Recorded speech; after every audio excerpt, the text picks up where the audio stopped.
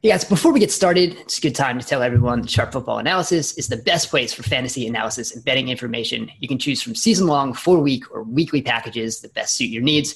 Use Sharp20 for 20% off any product site-wide at Sharp Football Analysis.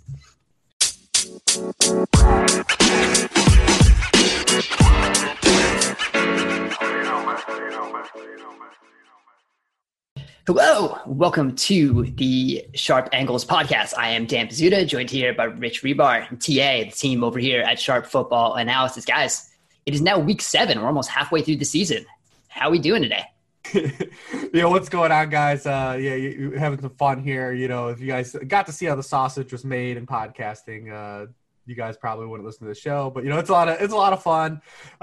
Week 7, though, like you said, mid-October, we're closing in. Trick or treat is around the corner, and we just know what we've got now in the NFL. Like we've seen what we've gotten from all these teams. We're still getting random injuries, and we're still dealing with the COVID concerns and the elements that are still putting in play. But we know what we've got from a lot of these teams right now, and that's really what we've kind of figured out what we've got this from a sample size this season, and that's kind of what we look to have, going forward, and hashing out what we want to bet on, what we want to put in our fantasy lineups, and what we can expect, every Sunday. So it's kind of nice to kind of figure out what we've got and real good grasp of the lay of the land in the NFL right now. Yeah, and I'm just excited. I was talking before the pod about how we finally get multiple games at 4 p.m. instead of the two-game clunker we got last week, which just should never, ever happen again. But we got 4 games at 4 o'clock, so something to look forward to.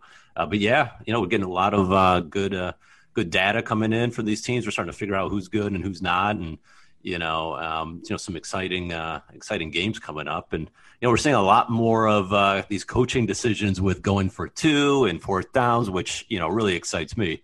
And so it's just, I think it's fun, kind of extra little debate we get almost after every single week.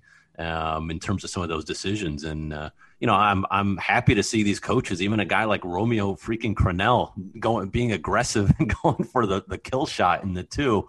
I think that stuff is really, really enjoyable to see. These coaches are a little bit more progressive than what we've seen in the past. So I think all of that is, contributed to an exciting season so far. And, we finally, it took a little while. We finally saw the unders take the lead in a week, and so only 4 games went over last week out of 14, and been hinting at it for the last couple of weeks that just the inflation on these totals has gotten to a point where even if these teams continue to score over 50 points per game, you just still can't maintain a bunch of overs hitting. And not only did that inflation occur, but scoring went down last week. We went down to 47 points compared to about 52 in prior weeks. So I think defenses are starting to catch up a little bit. Offenses are slowing down in terms of pace and, just general scoring. We've got more in-division games. So when you get more, teams that know each other, you'll get, some more familiarity, and defenses have a little bit of advantage. So, good to see that the things are starting to catch up a little bit. But, as I'll talk about in a little bit, I actually have one over that I really like. So after saying all that, I still like an over this week. But in general, I think the play has been really good. So looking forward to this weekend. Betting unders is never fun anyways. Never. It's take over or pass. I don't care what your numbers say. Yeah, so there's a lot of interesting games on the slate this week. So with that in mind, here is 60 minutes of Giants and Eagles talk. Yeah, it's just how I like it. So that's a Thursday night game. We are going to pretty much completely ignore that because depending on one, we don't want to talk about it, and 2, by the time you listen to this, it's probably not even going to matter. So let's move on to Eagles are fun though. We talked about a little bit. The Eagles play fun games. Like they're super awful games, like in a weird way, but like weird things happen in every Eagles games. Like they've already got a tie. They got receivers recovering like 80-yard runs for fumble touchdowns. They play fun games. Their games are entertaining at least. Yeah, there's a line between chaotic fun and unwatchable bad that this game is probably going to just toe the entire time. And there might be 1 or 2 plays that push it one way or the other. But I think those are the only 2 options, either chaotic fun or unwatchable bad. And that's probably all we're getting tonight. Yeah, and I do think that the Eagles definitely held out some guys on Sunday just for this game because they can't make the playoffs unless they win the division. They know that they're a smart organization, so I think they're going to throw the kitchen sink if you really need to at the Giants to win this game. And they got Lane Johnson back and Deshaun Jackson, and I think Boston Scott will be just fine. So I'm actually looking forward to it. I like when Philadelphia is good because I like that organization. But probably won't be that exciting. But I think it'd be good to see the Eagles get a win here. Yeah, so that's already much longer than I wanted to talk about that game. So let's move on to the actual good games on the slate. I think I'm going to jump in with at least one of the games I'm most interested in watching this week, and that is the Steelers and Titans. These are two teams that are among the best in the AFC right now, and they're just coming at it from really interesting ways. The Steelers are kind of dunking their way on offense right now. Ben Roethlisberger has one or two deep throws a game that kind of make the Ben defenders say, hey, he's still got it. But for the most part, it's a lot of, screens, short passes and stuff like that. I think Juju Smith-Schuster right now his target rate is completely down, but I think he has the lowest ADOT of qualified receivers per NFL's next gen stats, just a little below Evan Ingram, which, awesome. And then on defense, the Steelers just have an incredible pressure rate. Right now, they are the only team in the league above 50% pressure rate overall per Sports Info Solutions. They're hovering at about 60%. And the next team is actually Miami at 49%. So they're just getting pressure. We kind of talked about this the last episode that the secondary isn't holding up as well. And we'll see how that goes with Devin Bush out. And I think that's really interesting against Tennessee, this team that is just killing with play action. And that's how they're getting just everything open. This is a team running completely out of play action, opening up that short intermediate area of the field, especially with AJ Brown back, with Jonnu Smith. I think it's going to be a really interesting thing. The play action is probably going to try to slow down that Pittsburgh pass rush a little bit. And especially without, Devin Bush in the middle, we might see that middle area of the field really open up. So I think this is a really interesting dynamic between two team strengths here. So, I mean, I'm looking at this game and I'm looking at just as for concern, we lose Taylor Lewan last week for the season, and you look at Ryan Tannehill's, splits under pressure and against the blitz, and they're really poor. I mean, he's 22nd in the NFL in yards per pass attempt under pressure. And then he's averaging 6.4 yards per pass attempt when blitz, as opposed to 8.5 yards when he's not getting blitzed. And we saw last week with Baker Mayfield and his, pressure versus, non-pressure splits, and those kind of came to fruition. The Steelers are blitzing at the highest rate in the NFL. They're number one in pressure rate. And then also when you look at Mike Vrabel, for as savvy as he is, and he's kind of proven to be kind of a sharp head coach. And we saw last week with him taking the 12th man penalty and kind of saving clock and then tying the game with 4 seconds left. But he still comes out and they run the ball on first down. Almost every play. They're running the ball 62% of the time on first down. That's the third highest rate in the NFL. And against runs on first down, the Steelers are allowing 2.8 yards per carry. That's second in the league. So pass protection, protecting Ryan Tannehill against the blitz, and having to be creative and come out of this Derrick Henry first down runs and putting themselves in bad second and third downs is going to be a big, crucial element of this game. Yeah, and you mentioned the Taylor Lewan injury. I think it's huge, especially in this matchup. So his backup is Ty Sambrailo, however you pronounce his name. He's a veteran, came from Atlanta, but in his career he's allowed a 9% pressure rate, which is way above average. He's allowed 2 sacks already this year on only 69 pass snaps. So that is going to be a major concern, I think, for Tennessee, protecting Ryan Tannehill. And this is kind of interesting. I think on the other side of the ball, Pittsburgh, it's like one of those things where if they have a good matchup like they did against the Browns, it's, kind of, they'll swallow the opponents, right? Like it's just nothing you can really do about it. But obviously Tennessee is a step up here for them. They haven't played anybody even close to this level, I think overall. And, one thing that I think might regress, so Pittsburgh's early down offense ranks only 26 in the NFL in success rate, and they've really lived off of third downs. So they're third in the NFL on third downs in success rate.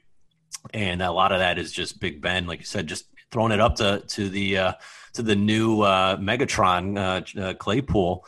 and he's making big plays. And so, and I think you could make some of those big plays against this Titans secondary, who've been susceptible to that. So it'll be interesting. I think it's going to be an awesome matchup between Derrick Henry and that defensive front. I mean, I don't think he's going to be able to stiff arm any of those guys like he did Josh Norman, last week. So I think this is going to be a fun matchup. I don't have a dog in this fight. I think you can make a case for both sides. They've kind of both overachieved, in my opinion, and they're both covering at a high rate.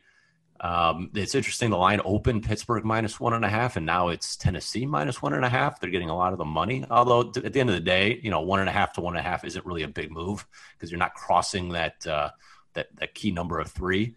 But I personally will stay away from this game. I think it's just a fun game to watch. It'll be an interesting clash of styles, and hopefully, Tannehill will take some shots deep because he really hasn't this year. He's 28th in deep attempts among quarterbacks.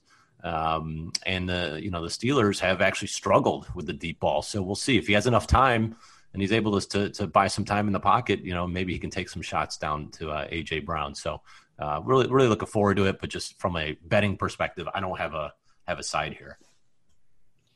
Yeah, and that's something we can watch, and especially this Tennessee passing offense that's been so play action heavy. Ryan Tannehill right now only averaging 6.5 yards per attempt without play action.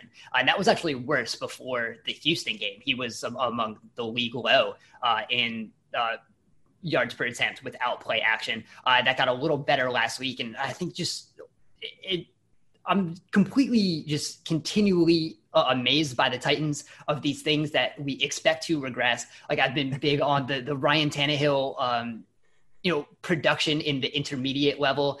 He's still completing 75% of his passes on attempts that go between 11 and 19 air yards. Like that's just insane. That's like a Drew Brees level. And Ryan Tannehill before last year was never even close to the on-target rate or completion percentage in that level. But he's carried that over this year in the red zone again. They're among the best red zone offenses that we thought we looked at last year. They were scoring on like touchdowns on 75% of their red zone trips. And they're not quite there this year, but they're still a top 5 red zone touchdown team.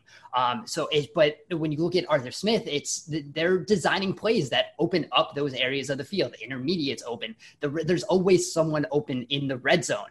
And it's just, I'm continually waiting for that to just stop, and it hasn't. So that's one of the things I'm just completely fascinated with Tennessee as we go here. And so we'll see if it's just really good design or that bubble is eventually about to burst. Yeah, betting against the Titans regression has not done me a lot of favors since the back half of last year. Like I'm still convinced it's coming at some point, but it doesn't. So as we do this, let's move along. What are some other games that you guys are really looking at on this slate today? One game that I really love, and you can step in here, Rich, because this might be a game that features a lot of guys from a fantasy perspective. Is I took the over in the Green Bay Houston game at 56. Now, unfortunately, it's up to 57. So, and 56 is a key number, but I think this is a 60+ scoring game. I mean, the number of matchups on both sides just is so conducive for an over here. It's going to be in the dome, so no weather concerns. I was on Tampa last week. I talked about it here on the pod about how Green Bay has not faced a defense like they were going to face with Tampa. And they made them look really, really bad. I mean, Rodgers was awful.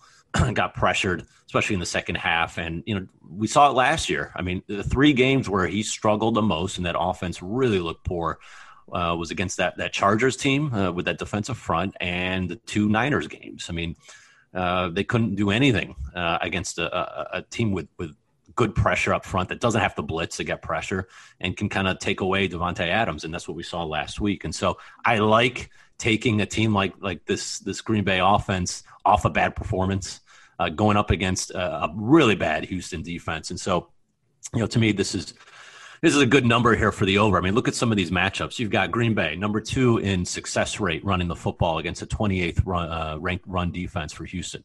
They're number 5 in the highest explosive run percentage versus a Houston defense that allowed the 3rd most explosive runs. They're 7th in adjusted line yards on offense against the 32nd ranked adjusted line yard defense. They're number 3 in success rate throwing the football against the number 29 ranked pass defense. Houston has no pass rush. They're 25th in pressure rate. Aaron Rodgers is 3rd best in the NFL with a clean pocket.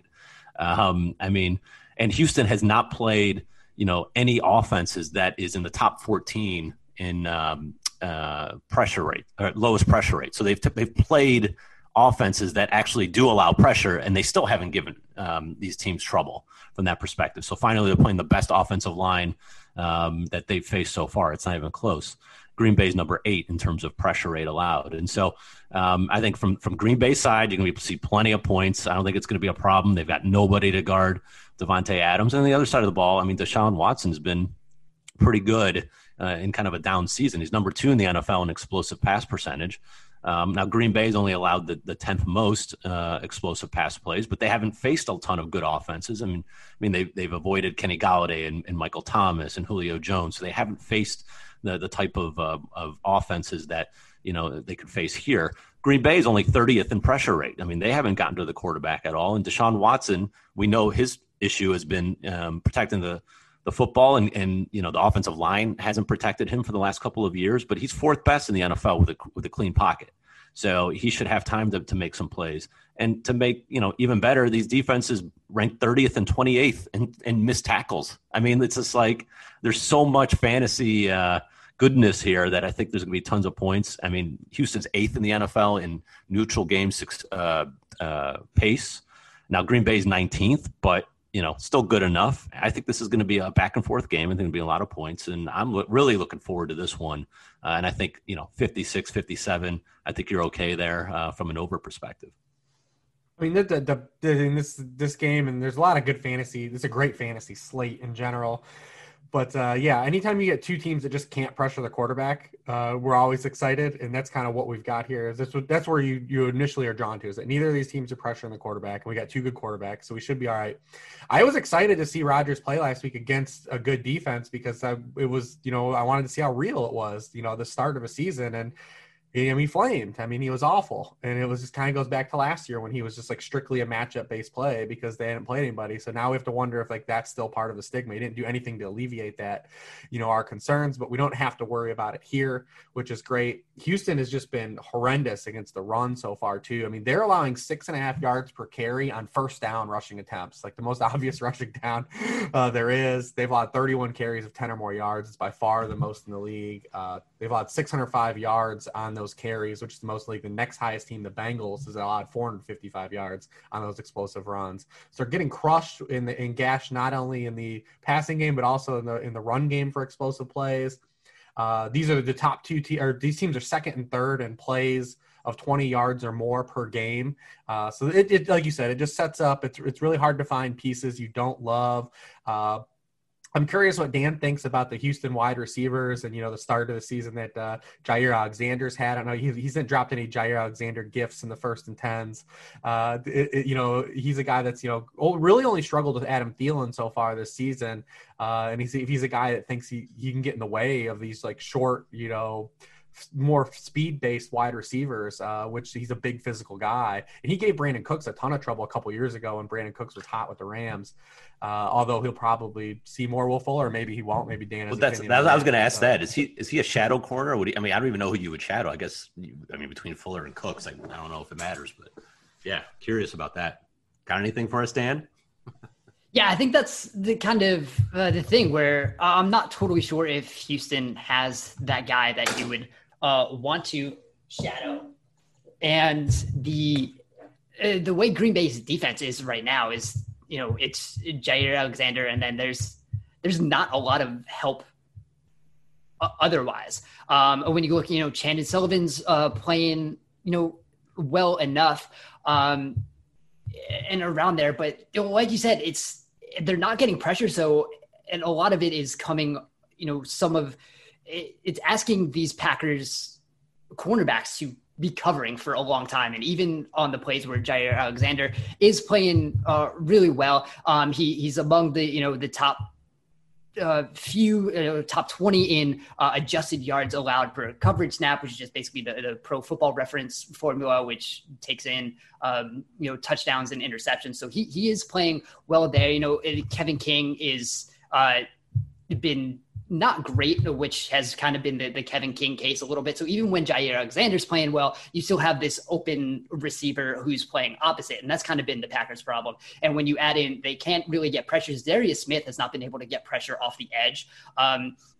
When you look at ESPN's pass rush win rate, Seth Walder of ESPN has been sharing this. Darius Smith has extremely low win rate off the edge, but when he moves inside, that's where he's much better. But you're not going to be winning a lot with Za'Darius Smith inside. They're doing some weird stuff with Preston Smith, who's now only rushing the passer about 65% of the time. And when he's doing that, he only has like a 4% pressure rate, and that's insane. So I have no idea what the entire Packers defensive philosophy is, how they've taken a lot of talent and just made it completely worthless. And that's what we're kind of seeing right now. So this is going to be a game where neither team's going to have a problem scoring or moving the ball. And especially when you look at, with Green Bay last week, it was, this Tampa Bay defense, which I think we should say is really good. It's probably, maybe the one defense in the league right now we can say is actually a dominant unit.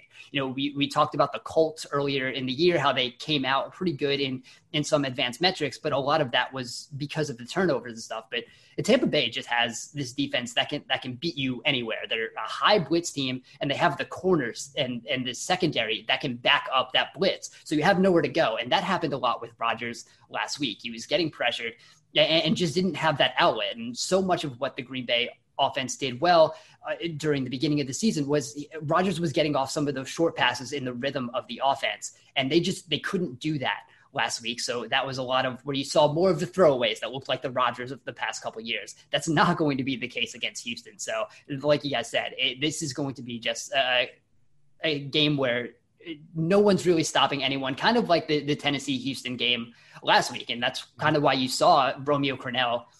He was more aggressive on some fourth downs. He had some key fourth downs in that game. And, going for two, he knew the Houston defense wasn't going to be able to stop the Tennessee offense, no matter when they got the ball, whether it was at the end of the game, whether it was going to be the start of overtime. And you saw Deshaun Watson after they lost the coin toss, and he was just like, oh man, he threw his head back. He knew they weren't getting the ball in overtime. So like, that's a part of where that decision to go for two was. They had the confidence that the offense could score on that defense. They had no confidence that their defense could stop that offense. And that's probably it's going to translate over to what we see against Green Bay this week. And you mentioned Green Bay just kind of living off the short passes. It's just another fun matchup stat is Houston's 32nd in the NFL in DVOA versus short passes. So another positive. And, Houston's actually faced a tough schedule defensively. I mean, they've had to face Pittsburgh and Baltimore and the Chiefs, which are a really good pass defense. And even Minnesota. I mean, they face 4 top 16 pass defenses. I mean, just defenses in general, according to DVOA. The only 2 that they faced that were, not in the top half were Jacksonville, Tennessee, and they scored 30 points and 36 points. And Green Bay ranks 30th here. So a lot of points. That's why people ask me, oh, you like this over, a lot of good matchups. Why not just take Green Bay? Well, I think Houston has plenty of firepower to keep this game interesting, and worse, a backdoor. So just give me the over, and I'm not worrying about which side here. So it should be fun.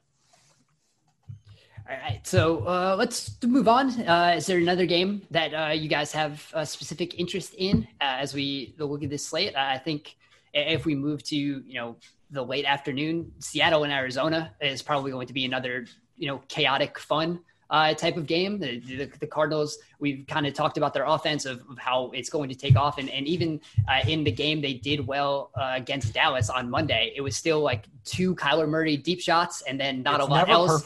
It's never perfect offense. Right. Until the end of the game where, Kenyon Drake started rolling off those long runs. So there's still, it's coming. It's, part of it's coming together. And this was a game where, DeAndre Hopkins was not involved a lot. And that's kind of what the Arizona offense had been up into this point. And you see a Seattle defense that still is not good, can't create pressure. The secondary is not as good as the secondary isn't as good as the talent there. We keep thinking that might recover a little bit.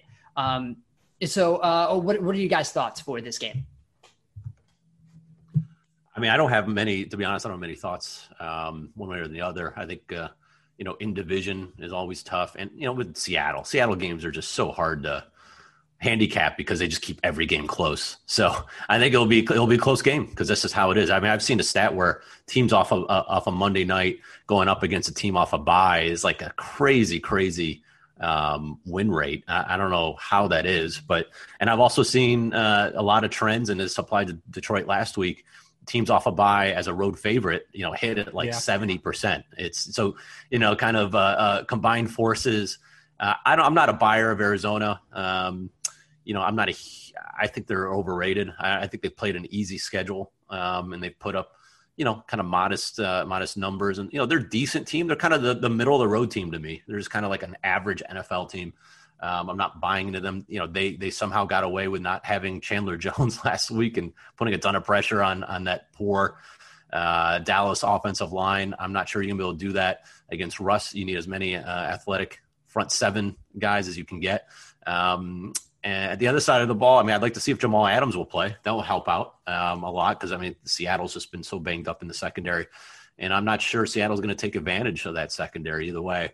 It's just going to be a lot of we're going to see a lot of third down scrambles by both Kyler and Russ making big plays. I mean, that's really what this game's going to come down to is kind of who makes the biggest plays on this third down broken plays. So for me, I'm passing either side. But again, I think it should be another game just because all Seattle games are close and fun. So I expect this as well.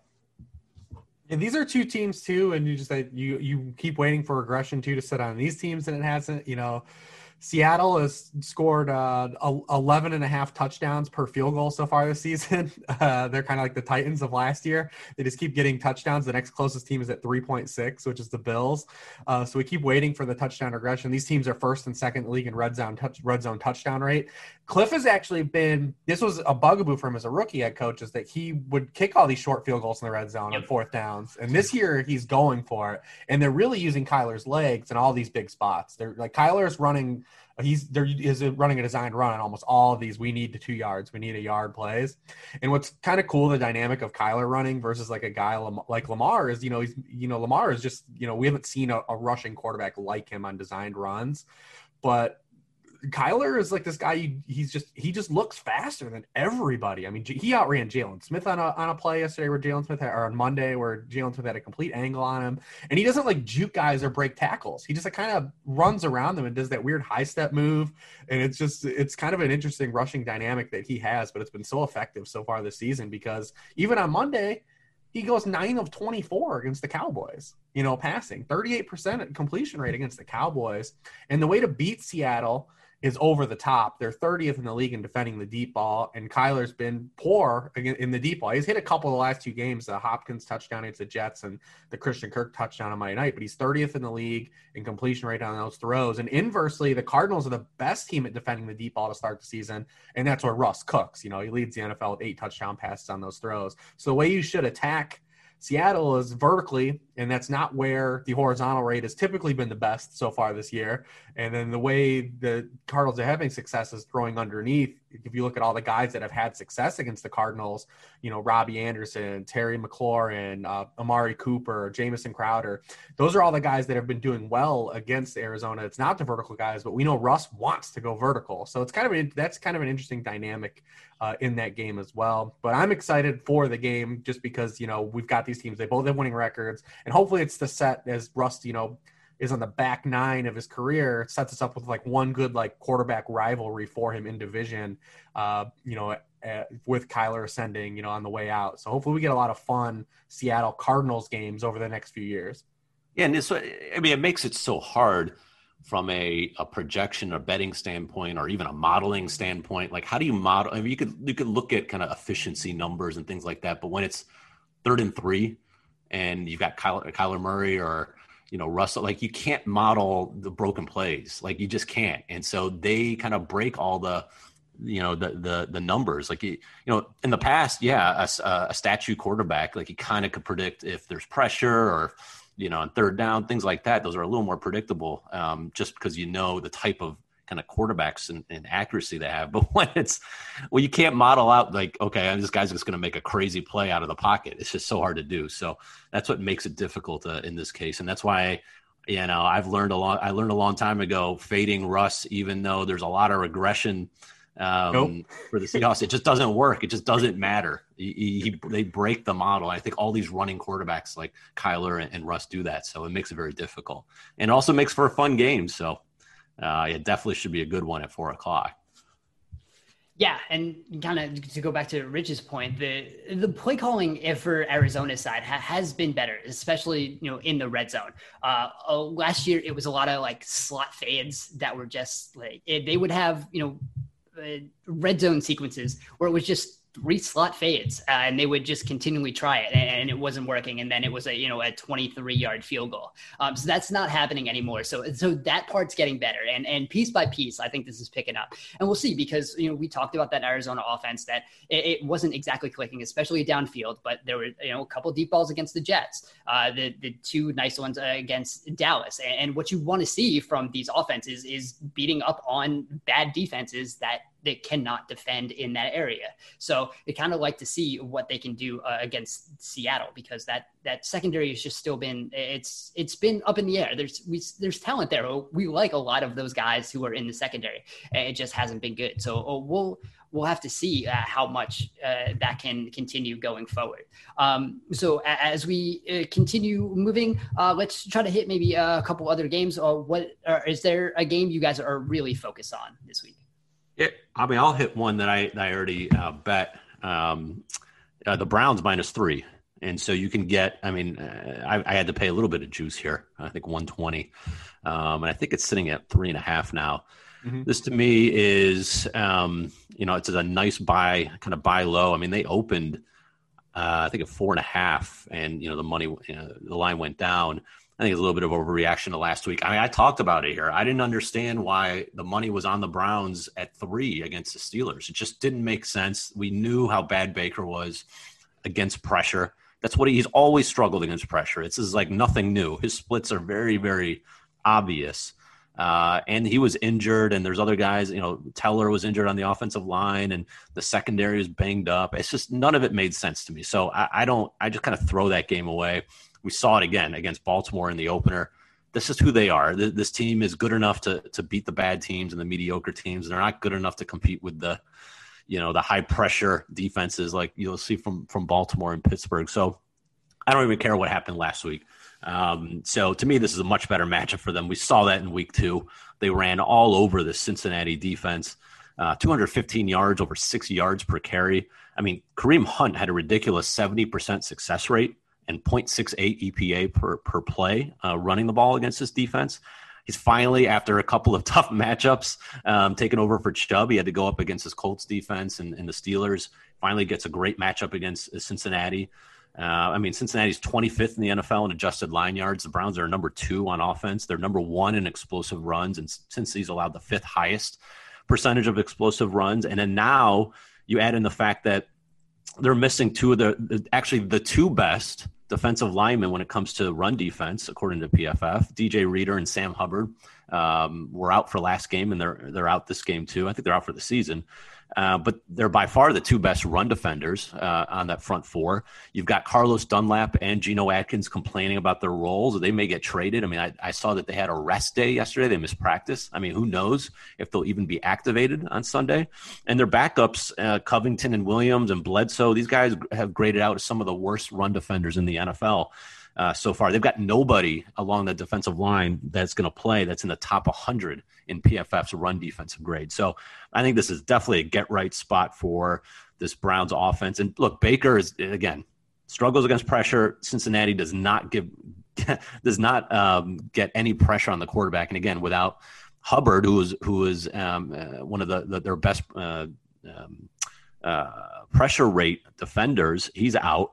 Baker's 14th in the NFL with a clean pocket. So I think they're going to be able to move the ball. I think they didn't even touch Baker Mayfield in their first game. He had 0 quarterback hits and 0 sacks in that first game.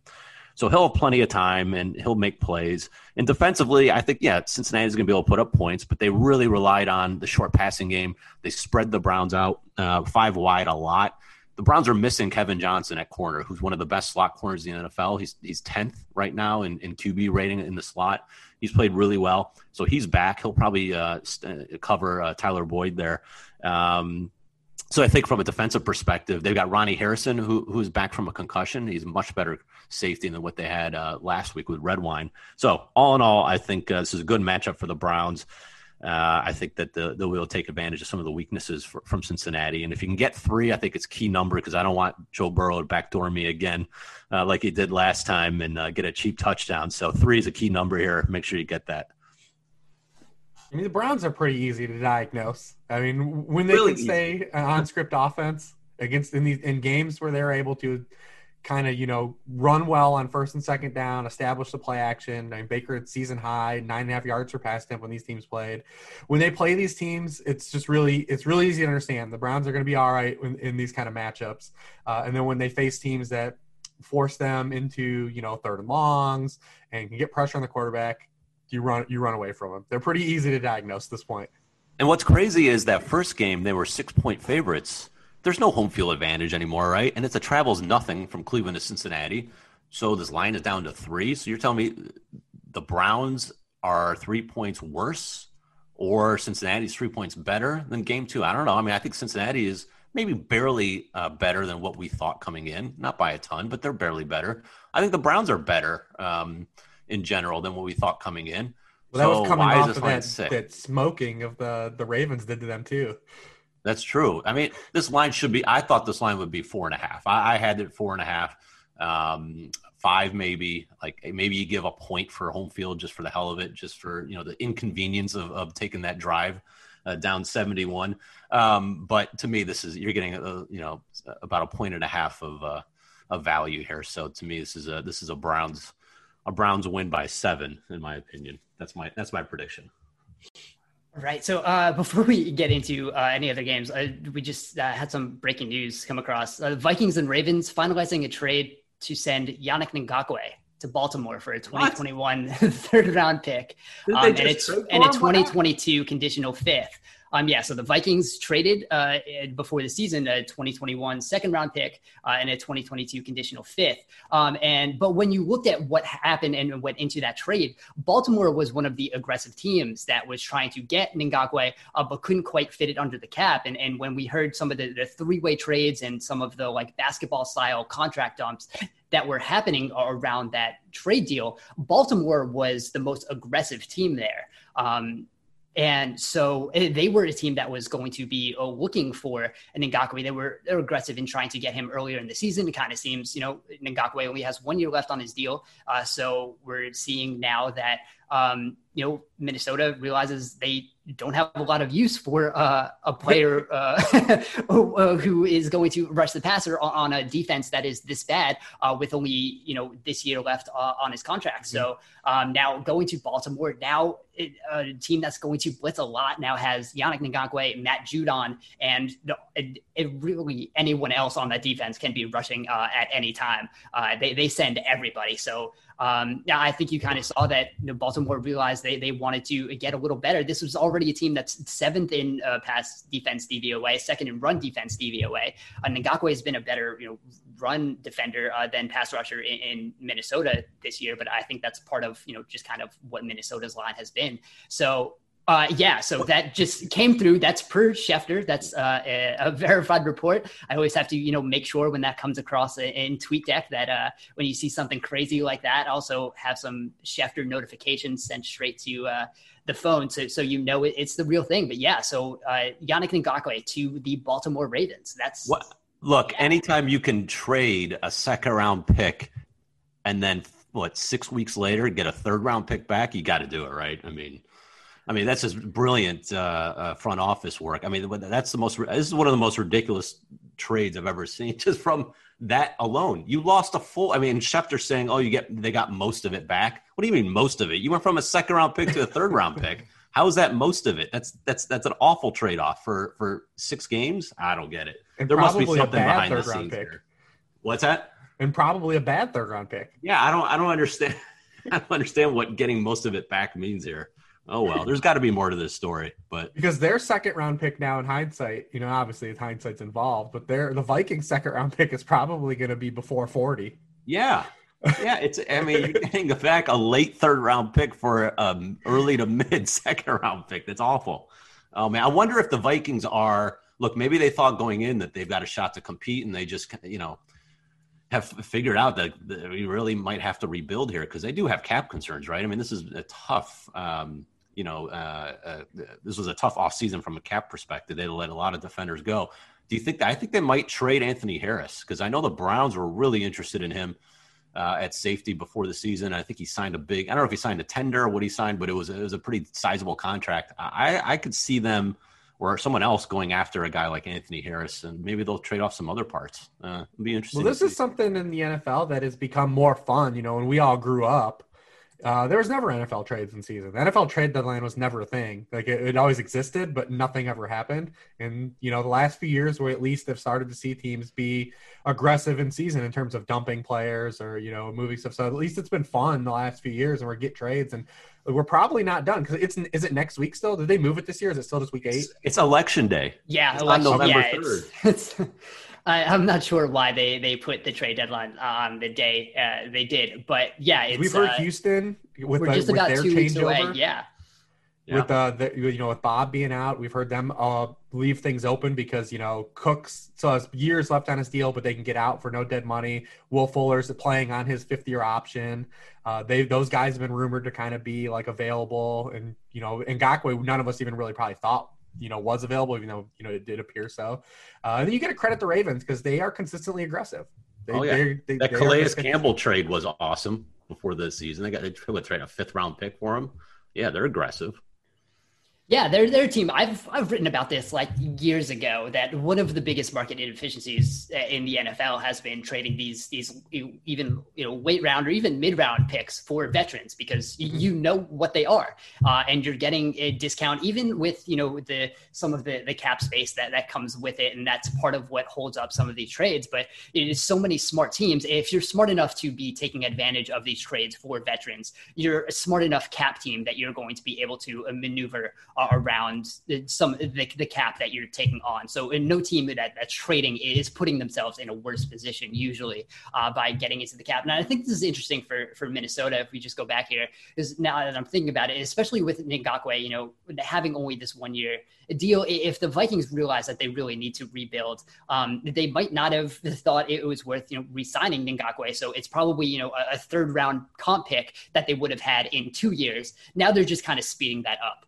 And getting that 3rd round pick this year. And obviously, even though Baltimore's 3rd round pick is going to be in the late 3rd, that's still earlier than a 2022 a 3rd round comp pick that would have been, after the completion of the 3rd round. So I think they're kind of thinking about that. They're speeding that up a little bit. I think they kind of had a realization of where they are as a franchise and what makes sense. So I think it as much as, it looks bad comparing it to what they traded for him. I think it's a smart move of figuring out what they are right now and just kind of getting that process started and not kind of, have some delusional thinking that they should continue forward in what they're doing. But yeah, like you said, the trade deadline is interesting, and maybe we'll have a podcast where we talk about this a little more. I mean, I just wrote a potential trade posts for Sharp Football Analysis, and that's actually a fun thing to write now because these trades could actually happen. A couple of years ago they didn't.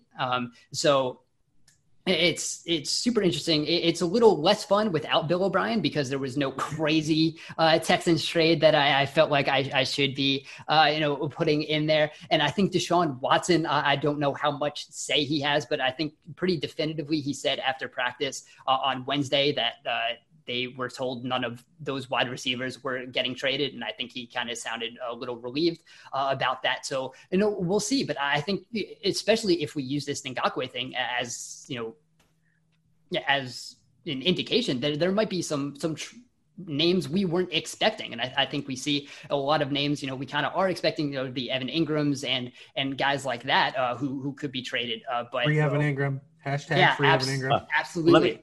Let me ask you a question. I don't know the contract situation as much, but now with Atlanta, getting rid of their GM and obviously head coach, and if they lose this week, I mean, they're out of it. Is there any way that Matt Ryan could be on the block and they just say, screw it, let's just try to get a top pick? I'm just throwing it out there as if we're looking for someone who kind of out of the blue that no one's talking about. Is there, Dan, from what you've read and seen, the cap situations more. I mean, is that viable, you think? No, Matt Ryan's not going anywhere. Atlanta's in a spot where they can't really move him, and Julio Jones too. Right now, even if they trade him in season, there's still about 17 million in dead money. Next year, it's it hits about the same, especially if they trade him before the season. So. Gotcha. Looking at Matt Ryan's too. There's no yeah, that's what I say. I haven't, especially because there was a recent restructure. There's still about $49 million in dead money on that deal. So it's going to be tough for them to get out of that. So it kind of seems like Matt Ryan's going to be in Atlanta for 2021 unless they really to figure some stuff out. Julio is about the same. There's not as much dead money on that contract, but it's going to be difficult to work, and it's still a significant chunk that Atlanta would have to keep in order to move those two deals. And so that's part of, I wrote this immediately in First and 10 after the firing of Dan Quinn and Thomas Dimitroff, that Atlanta is in an interesting place. They're a team that, probably should rebuild, but their team right now isn't completely structured to be doing that. So that's going to be an interesting give and take we see going forward there. And I think so. Let's get back to these games. I just want to hit one more that I'm really interested in, and that's the Chiefs and Broncos. So it's a late afternoon game. I think that's one of the more interesting late afternoon games, although we do also get 49ers Patriots, which should be interesting. But with the Chiefs right now, I think it's just so interesting how teams have been defending them.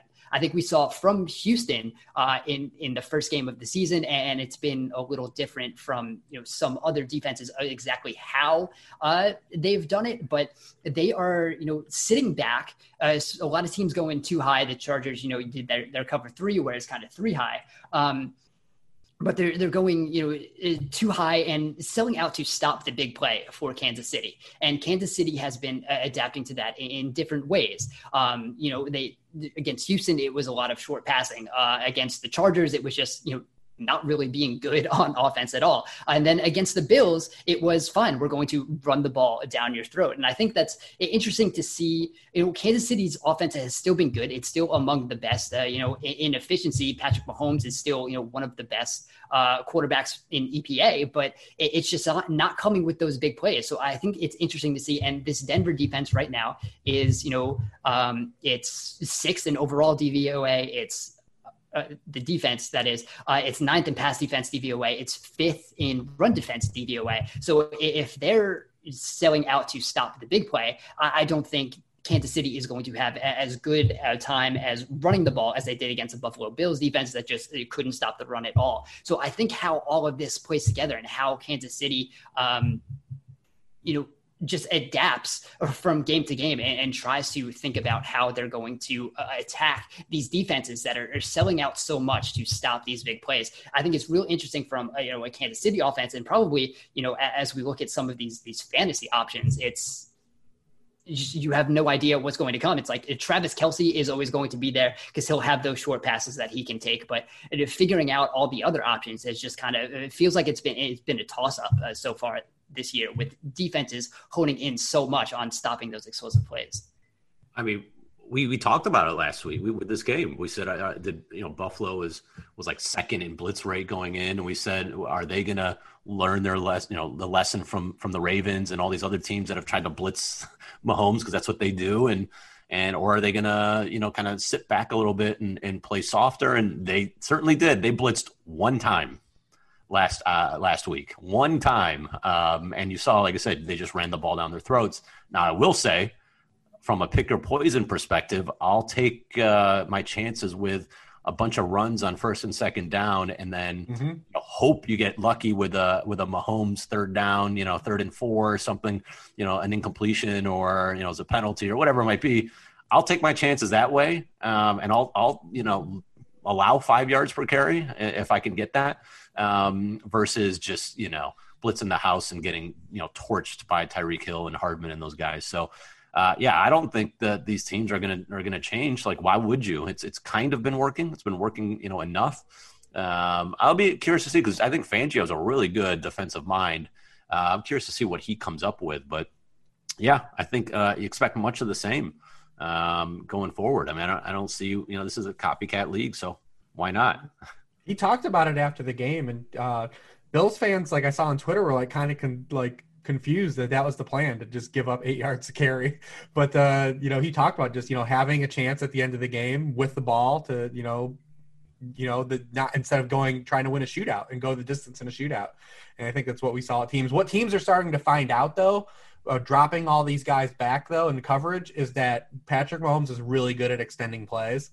He was a guy at Texas Tech that he ran a lot in college and was mobile. And we saw at the end of last season, when teams started to do this, he really had never run early in his career because he didn't have to, because he's throwing bombs. And then we saw at the end of last year, he really started to use his legs.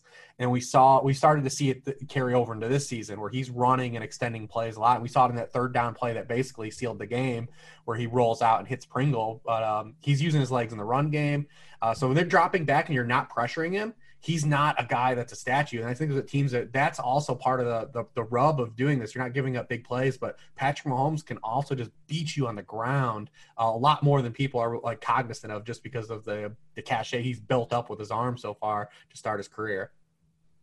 Yeah, he's not, the most dangerous scrambler where he's going to, take off all the time, or they're going to have these, designed reads for him. But it kind of comes back to Andrew Luck was kind of like this earlier in his career, where, he wasn't taking off often, but when he did, it was devastating, because he always knew where the first down marker was. He knew he had the space to get there, and he knew he had the ability to get there. And that's what we're seeing with Patrick Mahomes right now. He's probably the smartest scrambler in the league, I would say, because he's picking his spots, and when he has that, he knows he's going to get it there, and when he doesn't, he knows he has the arm and the accuracy to throw it and pick up a first down when he needs to. So I think that's super interesting, and it's we talk about that Bills philosophy, and it's smart for a sense, but also for it to work, you can't be giving up, the 7-8 yards per carry. You need to be, have it hover around 5 and think it's just efficient enough for the Chiefs. But when you're giving up so much chunk yardage as the Bills were, that's when it kind of hits you, and it's not a philosophy that's going to work. But with Denver, a team that's going to be much better against the run and has been to this point in the season, we'll see if the Chiefs are, interested in continually, pounding Clyde Edwards-Helaire, because, the Chiefs were still among the as much as, people were kind of looking at Edwards-Helaire and how he's maybe brought the efficiency of the offense down because they're giving him so many carries. The Chiefs, going into last week's game, the Chiefs were still the pass heaviest team on first and second down through the first 3 quarters. So kind of when they're, really controlling when they pass or run. So the Chiefs are still going to be passing, but we'll see whether those explosive plays can come. And I think so much of the inefficiency or the decrease in efficiency, because the Chiefs are still one of the most efficient offenses in the league. And it's funny how, we're kind of looking at the Chiefs team as like a disappointment because they're not throwing for, 40-yard chunk plays. But so much of that, I think, has become the opposing defensive philosophy and not that they're, feeding Clyde Edwards-Helaire. I think that's the effect of what the defenses have been giving, and the Chiefs are just kind of reacting to that. And I think we'll see eventually it might shift, where if Clyde Edwards-Helaire is running for 6 yards a carry when the teams are trying to force the run, they're going to back off that, and then we're going to see Patrick Mahomes go the ham again and throw all these deep bombs. I think it's just going to be a cycle that we'll see. And I'm real interested to see what it's going to look like against Denver, against, one of the better defenses that that the Chiefs have played so far this year. So with that, I think we've gotten through a bunch, and you can, continually look to see what we're thinking about for other games. Rich has the worksheet up at Sharp Football Analysis that has thoughts on every game, and TA is going to have a betting preview. So even if we don't get through all the games, you will be able to see what we're thinking about just pretty much every game if you're following our work on Sharp Football Analysis. So we're going to end the show here. You can follow Rich on Twitter at Lord Reeves. Listen to the Pre-Snap Motion Fantasy Football Podcast, which is another podcast part of Sharp Football Analysis. You can follow TA on Twitter at CleveTA. You can follow me on Twitter at Dan Pizzuta. I'd like to thank you guys for listening, and we will talk to you again soon.